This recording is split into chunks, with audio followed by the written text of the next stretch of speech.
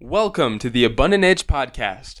Here we dive deep into the worlds of permaculture, natural building, and regenerative living as we aspire to help you reach your highest potential for yourself, for your community, and for this beautiful planet that we all share. As always, I'm your host, Oliver Gaucher, and I have a great session for you in this week's episode, so let's jump right in.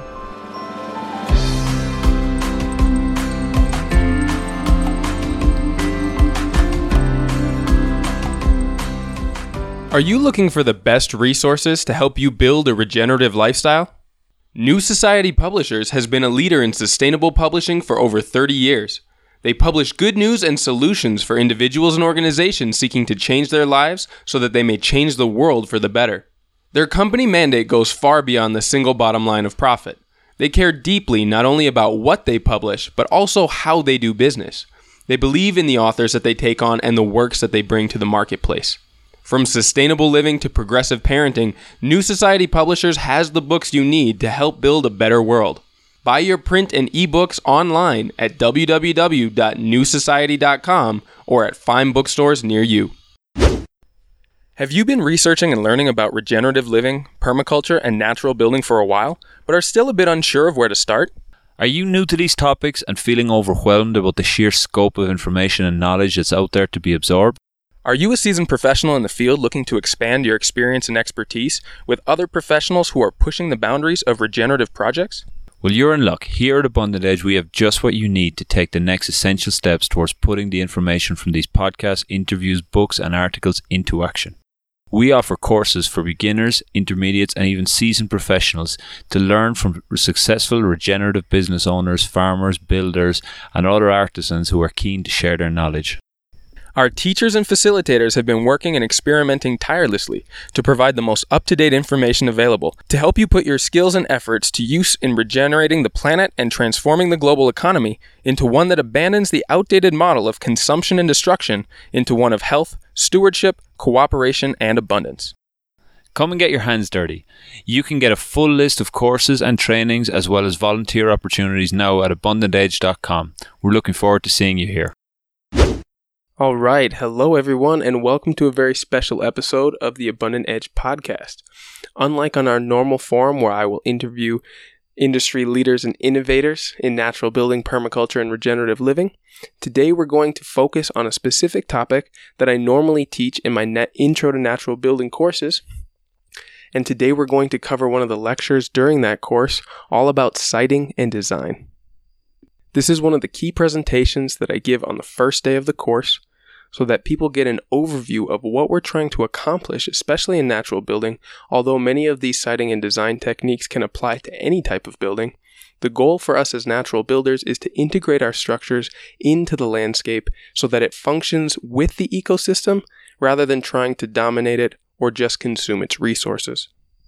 So for those of you who are listening and following along at home, there's a PDF attached to the show notes for this episode on the podcast page at abundantedge.com, and you can follow along with the lecture looking at the slides so that this makes a lot more sense as you're following along at home. So let's start together at the first slide of Intro to Design and Siting. We're going to focus first on the criteria and the information that you want to gather in order to make the best decisions for your site and your building. The more information you can gather, the better your designs and your project placement will be. So let's start with some of the essential info that you want to find out. You want to start, of course, with your local climate. And I don't mean just the average temperatures and the weather events that happen over a year span. You also want to take information on the most extreme weather events. Look into earthquakes, hurricanes, tornadoes, whatever the most severe weather event that happens on your site might be over a 100 year span. You want to take into account the worst possible weather events, especially because they're becoming more and more frequent with climate change every single year. One of the most common natural disasters to really affect people's buildings are floods. Floods cause more damage every year all around the world than all other natural disasters put together. Water rising and getting into your structures can do more damage than most shearing winds or even earthquakes.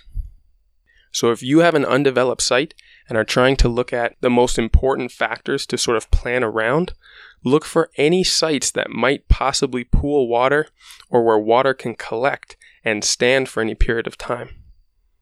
From there, you want to look at your orientation. Now, this is your general north, south, east, west coordinates. This is going to determine how light travels over your site during different seasons. Now, obviously, the higher you are in latitude or lower you are in latitude for southern hemisphere, the more that this is going to affect the difference between the winter and the summer solstices, and the arc that the sun has to travel over that site will affect the way that it warms or cools your house or other building that you have on site. There are many different resources online that you can find to calculate these things. If anybody is doing their designs on SketchUp, there is a really great shadow calculator. And as you put your renderings up, it'll show you the different paths during different times of the year and even different times of the day that the sun will be hitting your site, and you can plan accordingly. Now, this is especially useful if you want to make use of passive solar design techniques and use the sun's radiation throughout the day to help to evenly heat your house, both during the night and during the day. The third bit of information on this list is elevation, and there is a difference between absolute and relative elevation. Absolute elevation is the distance from sea level that you are, and famously places like Denver, the Mile High City, are about 5,280 feet above sea level. But relative elevation is just as important to take into account. So where I live in Guatemala, we're up in the mountains, and we live in a valley with a fairly regular sort of dis level on our site.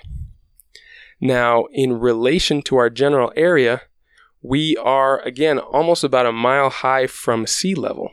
But living in a mountain valley, our relative elevation puts us quite a bit higher above the lake where water travels down during heavy rains or flooding events. Now, no matter how high from sea level you are, you could still be in a land depression or something of a bowl or a valley where water can collect. So your relative elevation is how high you are to the terrain around you. And this is really essential to take into account, mostly for these flooding events like I mentioned. Another essential bit of information to look into is environmental and community interactions. These are really often overlooked when people are designing their houses. Talking about things like traffic and noise, privacy, shade, views, regulations, and codes especially. We'll talk a little bit more about regulations and codes later, but these are kind of the determining factors of what you can build and what criteria you have to meet just in order to meet the standards of the municipality in which you live. Now, this varies widely in different countries and different municipalities within countries, so I won't go into much detail about how to sort of factor these things in because of how much it can vary.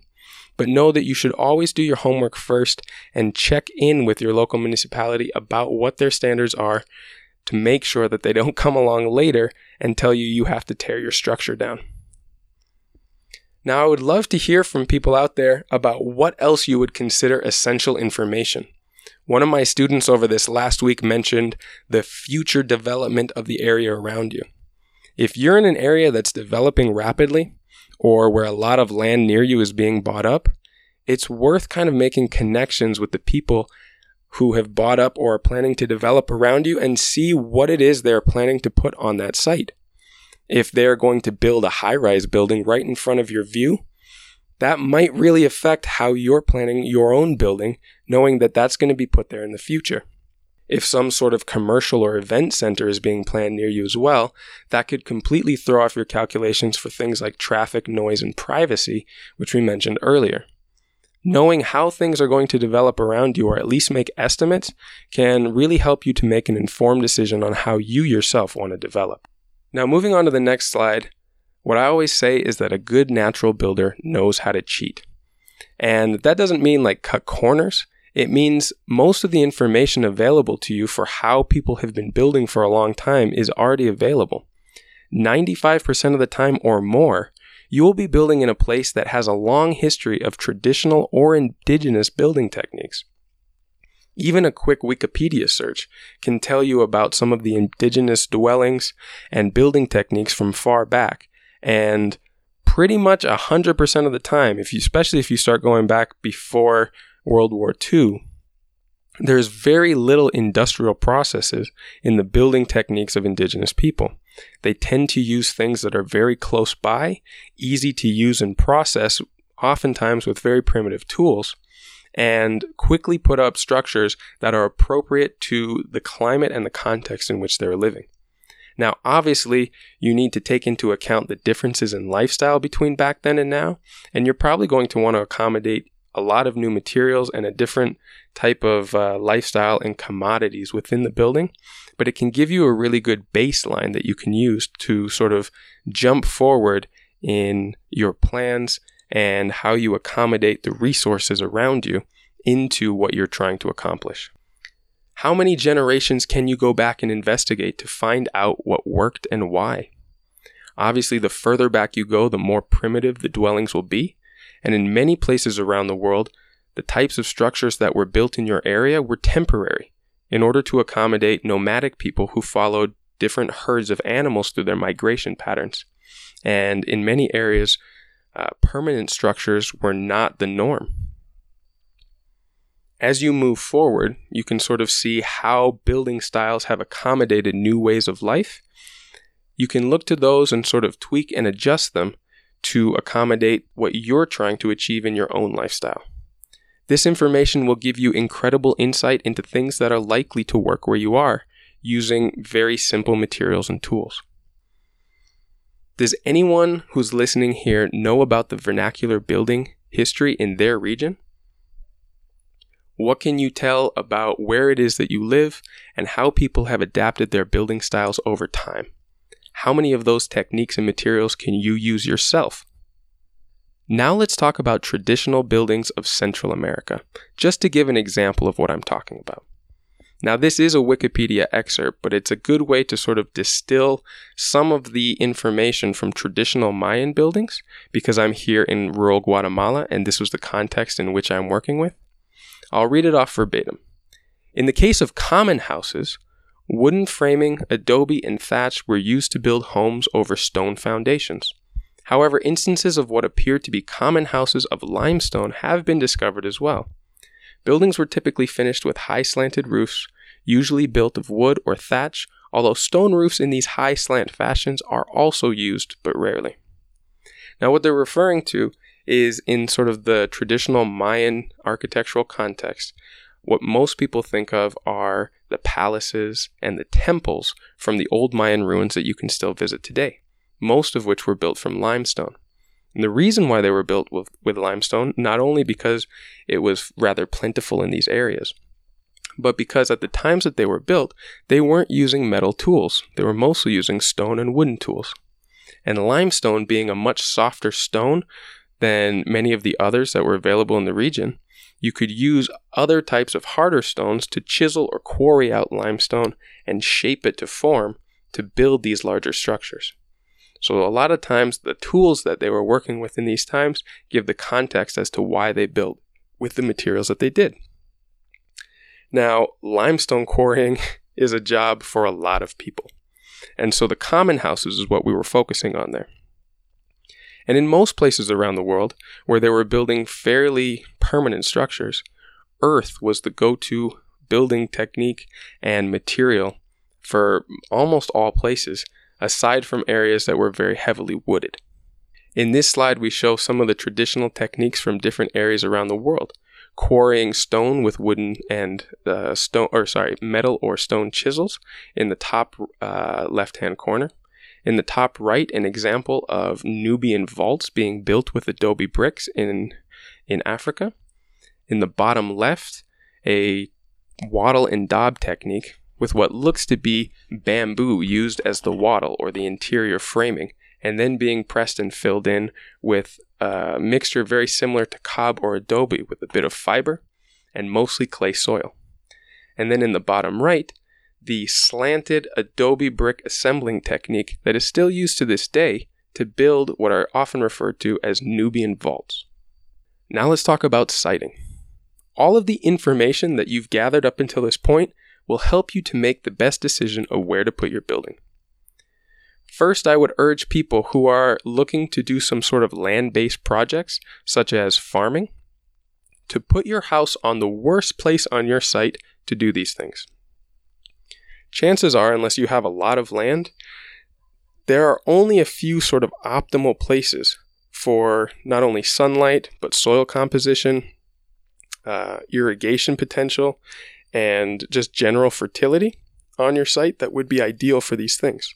And if you go and put your house or your structure right in the middle of these areas, you're going to severely limit the capacity of what you can produce on your site.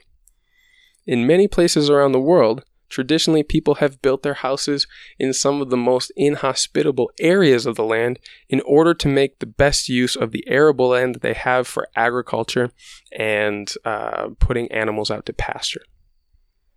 Another thing that I will repeat throughout this lecture is to think about the function of your building and make sure that the placement of your building is to the advantage of its function. And of course, the function being what you plan on using the space for. Now, there are certain needs, especially in houses, between sleeping, cooking, sanitation, and just general shelter that cannot be ignored. Those are necessities of your building. But you may have other functions as well. If you work from home, you may want an office space. If you're a musician or an artist of some type, you may want a workshop or a music room. These are all the functions, the activities that will be going on within the structure that always should be considered whenever you're designing. Make sure, first of all, to build away from gullies and drainage areas. As I mentioned before, water damage is one of the most costly and damaging natural disasters that can affect a structure. So make sure to be away from the path of water during especially severe weather events. Look especially for places where you can anchor easily into something hard and solid on your landscape, especially if there's a severe weather and earthquakes are a significant risk in your area. This is also especially important if you're building on a very severe slope. Gravity is not on your side on these severe angles, and tying into something or anchoring into something solid in the landscape is the best way to make sure that the foundations will not have problems or might move away in any of these severe events that I talked about. Know what you have available on your site and what advantages and challenges you're working for or working with. At this point, you want to sort of do an inventory of what you have on your site. So let's start by getting the idea that there is a perfect site out there just out of your mind. It doesn't exist. I've looked, I've talked to a lot of people. Every single site has some sort of challenge. Either too little water or too much water, too much of a slant or possibly too flat. It really is just a matter of what you're trying to accomplish and if you're able to do that on your site. If you're not able at all, you have to look for somewhere else. Every place you go, you're going to have to accommodate some sort of factors, some sort of criteria that maybe are not ideal for what you're trying to accomplish, and you have to work around them or find a way of transforming those problems into solutions. Every resource on your site can become a disadvantage if managed poorly. So for example, if you need water on site to irrigate plants, or even just to turn into potable water for sanitation and drinking, that's great if you've got a spring on site. But if you're in a drainage gully or if you're in an area that suddenly gets inundated in very, very heavy rains, too much water, especially if it's planned through drainage routes and canals on site in an area that could really affect negatively what you've been trying to do with it, either planting a garden, setting your foundations for your home or whatever, can quickly become a really big issue. And this is all about managing those resources. You may want to live in a forest where there's a lot of trees and a lot of lumber as a building resource. But if it shades out your place in an already cold area and you just never get direct sunlight, that could also be a disadvantage. Selective pruning and chopping down of a couple of trees to make sure that you get the sunlight and possibly the solar gain to help to heat your space can be an advantage, but you're going to need to manage it correctly. The other thing I would say is Don't go into a project with an agenda. You're much more able to adapt to your place if you don't come in with preconceived notions. The story that I like to give on this is I had an apprentice about 1.5 years ago who went to a conference here on Lake Atitlan and was listening to a talk by a Super Adobe builder. Now, Super Adobe has tons of advantages, and this guy was talking all about them, about how it can basically solve all your problems and is the best way to build. And by the end of the talk, he left by saying, "But unfortunately, on my site, we just have really rocky soil, and I'm not sure how we're going to get the clay soil we need to make Super Adobe." Now, if any of you are kind of going up with red flags at this statement, you're not alone. If you have a whole bunch of rocks on your site, perhaps building with clay soil is not the best idea. If you have a great resource such as stones, you should think about using those in your building as much as possible. If you go into a site with preconceived notions, what I often say is the man with a hammer sees a world full of nails. You go in there seeing solutions without fully understanding the problem. So try and maintain an open mind and try and work with the resources and the conditions that you have on your site to best solve your problems. Think about now, what are some of the sectors that would need to be designed around in your site? And if you don't have one in mind already, just think sort of theoretically. Where would you like to live? What are perhaps some of the factors that you would need to accommodate in your design so that they don't become disadvantages or challenges? Now, who among you listening already has a project in mind? Do any of you know what you want to build in the future? Let's go over some of the common design techniques that have become really popular, especially in the natural building world. And I'll go over 4 sort of very quickly, just to hopefully inspire some new design ideas in those of you who are listening, and maybe you can consider implementing some or all of the design techniques in these into a building you're considering implementing yourself. So the 4 that I'll go over are earthships, geodesic domes, passive solar design techniques, and WOFATIs/earth integrated houses. Some of you may already know these by name, and these might be new to a few of you listeners out there as well. So let's talk first about passive solar design techniques. The illustrations in the presentation here are going to be really useful. So if you haven't already downloaded the PDF file of this presentation, I really recommend that you take a look at it because this will make a lot more sense with the illustrations. Now, passive solar design techniques are not at all unique to natural buildings. In fact, they're becoming more and more common all the time in industrial buildings as well, because it just makes sense to take advantage of the free solar energy that we all get, well, pretty much all of us get, in order to cut down on the imported energy to create a comfortable home environment in most places around the world. Now, a lot of the other design techniques that I'll be going over after this include passive solar design in part or as a keystone of their design techniques. So let's go over how you can take advantage of solar energy through different seasons. Now, the sun follows a different trajectory the further you are up in latitude or down in latitude away from the equator. You'll have a more severe difference between winter sun and summer sun. Summer sun tends to stay in the air quite a bit longer, following a higher arc overhead and shining directly down in the height of the season.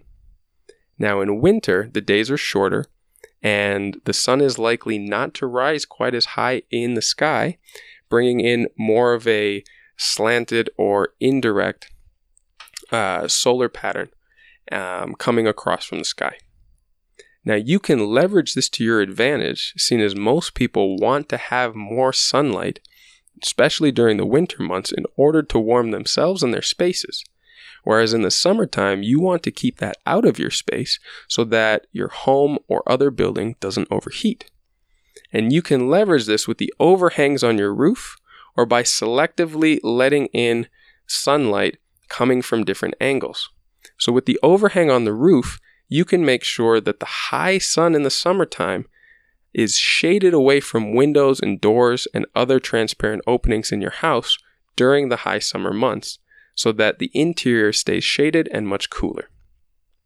And as the sun has more of a slanted and less direct trajectory in the wintertime, those overhangs on your roof or the selective shading on your house allow that to come in from a more severe angle and get indoors where it can potentially warm up some sort of thermal mass that gets charged with sunlight during the day and releases it slowly during the night in order to help to regulate the interior temperature of the space without having to bring in imported energy or burning fossil fuels.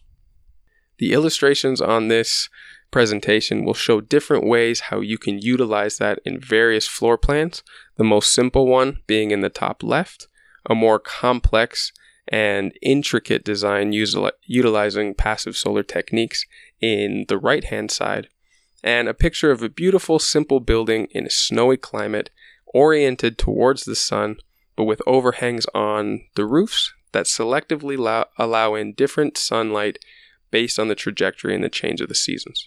I hope this makes sense. Definitely check out the presentation for the illustrations if it doesn't. Now let's talk about earthships. This is a very common I would say pedagogy within the natural building world and became most popular, especially in the area around Taos, New Mexico, where this design was originally sort of founded. Earthships have since really caught on in popularity, partly because of the beautiful integration of sort of greenhouse space oriented along the passive solar gain, in northern New Mexico, where this technique was sort of founded, they're orienting it southward, where you get the most solar gain.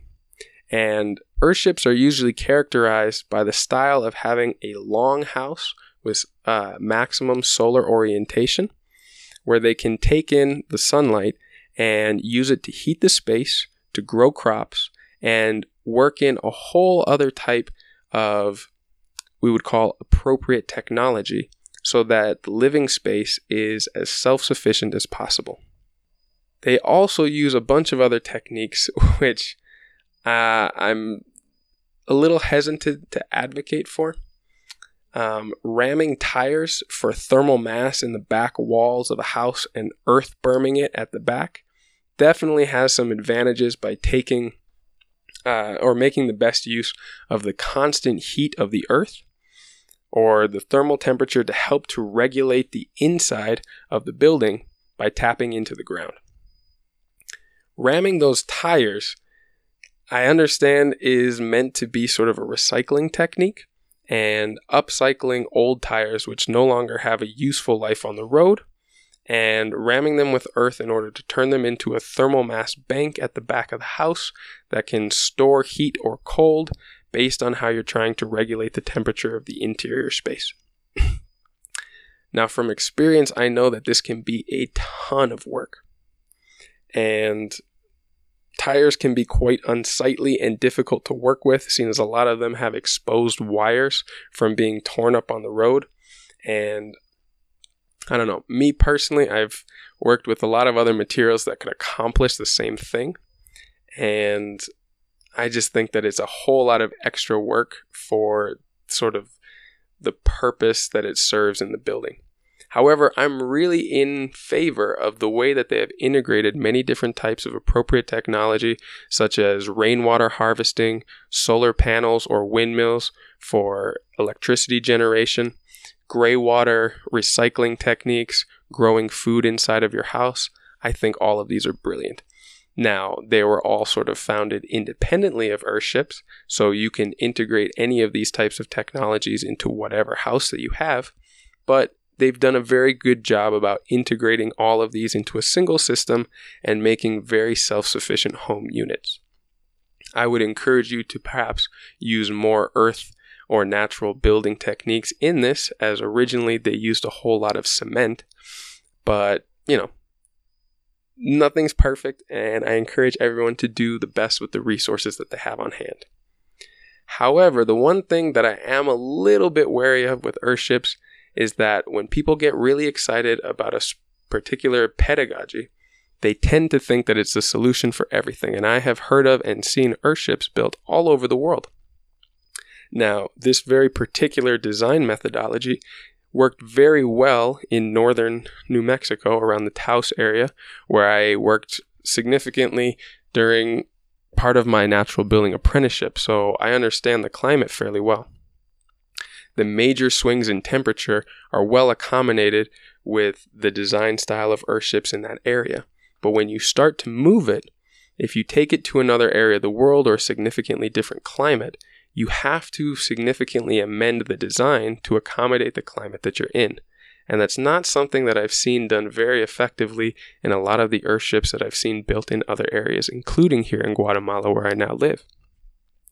So if you are thinking about building an earthship in an area away from northern New Mexico, look carefully into how you would sort of accommodate the differences in climate into the design of that building. Again, there are many brilliant things about the earthship design. Just make sure that you amend it properly for wherever you're thinking of building it. Let's talk now about earth-integrated buildings, or WOFATIs. If you know this term WOFATI, chances are you've hung out on the Permies platforms with Paul Wheaton, or perhaps on the Rich Soil platforms online. There are great resources there. I've gone there for many answers to questions and tons of excellent educational resources as well. I would point just about anybody in that direction if they're looking to know more about permaculture, homesteading, natural building, and things like that. Now, originally, this design came from a book called The $50 and Under House, or I may have that slightly wrong, but it was written in the 1970s by a man named Mike Ayler, and he pioneered this idea of building homes into a hillside or into a piece of earth, which admittedly has been done for millennia. Nothing new there. But the way that he changed the orientation of the building is very well illustrated in the cutaways and the illustrations on this presentation. Look at the bottom and how water runs away from the building in this context. Now, if you had the building following in the same direction and opening at the bottom of a hillside, you're prone to a lot of water buildup, especially in the back of a building, that can start to seep through and cause all sorts of humidity and mold problems within the building. Now, by flipping it the other way around and digging a significant portion out of the hillside so that it opens up towards the upper part of the hill and does not connect in directly with the hillside, you solve so many of those water problems, and it no longer butts up against the structure where it could cause damage to the building itself. I've seen very, very simple designs of this, and I've seen very ornate and complex ones. The main thing to know that if it's designed correctly and oriented correctly with solar orientation, there's no reason for this to feel like a cavern or a cave built inside of a hillside. The only real difference is that it's covered with earth and sort of accommodated into a hillside for the advantages of the thermal mass and the constant temperature within the earth, which helps to lower heating bills significantly.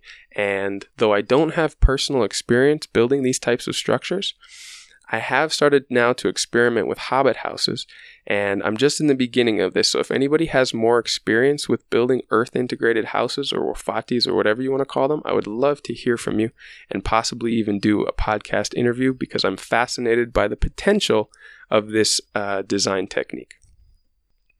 Lastly, let's go on to geodesic domes.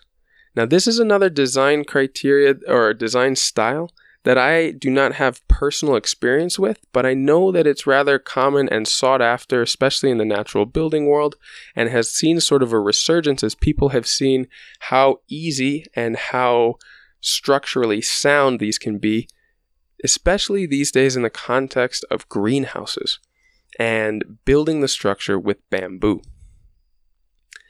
Now, I believe that this was a building style that first got popular with a man named Buckminster Fuller, who wrote some revolutionary architectural and design books that were way ahead of his time. He had some brilliant ideas. I haven't gotten through his books entirely myself, but I have referenced a few of his teachings in some of his videos online for inspiration.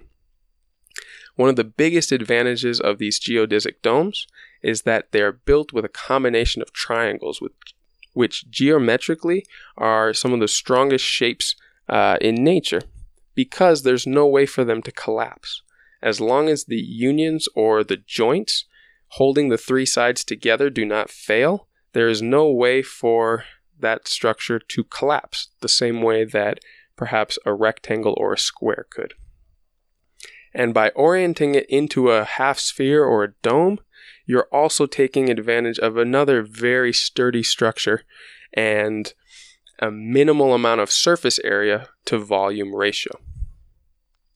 These stand up extremely well in high winds and storms because there is just nothing for wind to grab onto. It flows over the structure very seamlessly without kind of catching onto any part of the building, and they tend to perform extremely well in heavy weather events. Now, I'm not sure all of the reasons why the popularity of these structures sort of fizzled out, but from the research I've done, I've heard that they can be difficult to heat. And please feel free to correct me if I'm wrong. If you're a geodesic dome builder who swears by the design style of these, I would love to hear from you. I'm not super well versed in this technique or the advantages of this design. So this is meant mostly to sort of give you some more ideas of how you could sort of broaden the scope of what you're open to building and sort of be inspired by new forms. Now let's move on from these different design styles and start talking about designing for comfort. Temperature, first of all, is one of the keys to people feeling comfortable in a structure. Different techniques such as thermal mass, insulation, and windbreaks in your structure can help to accomplish this without having to import energy from outside or burn fossil fuels or use combustion of any kind in order to make up the difference. Lighting is another key aspect to comfort inside of a structure. Natural lighting has a profound effect on the body that can help you to feel more alert. It's been shown that natural lighting put into office spaces can increase the productivity of workers significantly. And there are many different types of lighting that have a different effect on us. Think about different types of electric lighting. Do you start to get a headache when you think of flickering fluorescent bulbs and the buzzing sound that they make? What about the warmth of the lighting just from a fireplace, even if you're not near it? Or have you ever watched a fireplace on the TV? I remember that there was a public access channel when I was growing up that would show a show called Yule Log during the holiday season. And you were literally just watching a fireplace on the television. That still felt warm looking at it, even if there wasn't any warmth coming out of the set itself. Now, during different times of day, your structure is going to be exposed to different forms of natural lighting. The early morning sunrise has a different effect on our body than the sunset. And all of these can be accommodated within the design of a structure to sort of cultivate a comfort and a mood that can really enhance a space. It's worth thinking about. Air quality is another important one, especially in modern contexts of industrial structures. Toxins, humidity, and smell control can have a profound impact on our comfort inside of a space. Many paints, furniture, carpets, and other common installations in modern homes off-gas significantly during their lifetime. Things called VOCs, or volatile organic compounds, can significantly pollute the interior space of your home. I've seen quite a few studies that claim that even in cities where you consider there to be a lot of pollution in the outdoor environment, most indoor environments, including office spaces and homes, actually have worse air quality because of all of these VOCs off-gassing from common installations like carpets, paints, and furniture. So by using natural materials inside your home, you're already significantly improving the air quality. To say nothing if you were to put something like clay walls or clay plasters and paints, which help to regulate the humidity inside an interior space and avoid things like mold and mildew buildup. Clay can also help to filter the air, take out smells and toxins from other installations in the home, and help to sort of cultivate a feeling of freshness and general cleanliness, which leads me to cleanliness in general. Good sanitation facilities inside of a building are very important. If you struggle to keep that place clean, you're probably never really going to be comfortable in it. Things like dust, mold, odors, stains, etc. can actually be easier to sort of service or maintain based on the design of the building. Security and privacy are another very important set of factors. The visibility in and out of your structure can affect how safe you feel inside of it. Being able to lock things, being able to have private spaces that are either private only to you within the house or shared just within the occupants of the space. People and belongings as well. If you leave and you're concerned about the safety of your precious items, of the people that you have inside of your home, perhaps your pets, you're never going to have full peace of mind within a structure. And when we talk about the difference between a house and a home, security is a big factor in what you would consider a real home. Convenience and accessibility, or energy flows as well, can have a big impact on how you feel when you're inside of a space. Does the space facilitate or hinder the functions that you built it for? Now, there are a lot of different thinkings in the design world, and I did not study architecture professionally, but I have worked with some very talented architects, many of whom have talked about this concept of designing for the functions rather than the spaces that you want to cultivate. If you go into designing a structure and think, well, I want a bedroom here, I want a kitchen, a bathroom, perhaps a living room, and design for those spaces, it's going to feel much less personal than if you design those spaces for the functions. You might find you don't need a separation between a kitchen and a living room, but if the functions of how you like to cook, say you're a real minimalist and for the most part you just kind of heat things up and don't go very fancy, or if you're a real foodie and love to cook all the time, making a big effort for it, having dinner parties and things like that, your kitchen space should reflect how you use it. If you like to get the latest gadgets in order to do complex things like I do, having a space with a lot of storage, something that's easy to clean, counter heights and cabinets that are easily accessible for your height, which that might sound kind of weird, but if you're a tall person and you've ever lived in a country where the average person is very short, such as me here in Guatemala, you will quickly notice the difference that having things built to your height standards makes in the comfort of performing your tasks. Now, I know this is not a great excuse, but the sinks around here are extremely low. And it really disincentivizes me from doing many dishes because when I do them for a while, I'm hunched over and it hurts my back and it's rather uncomfortable.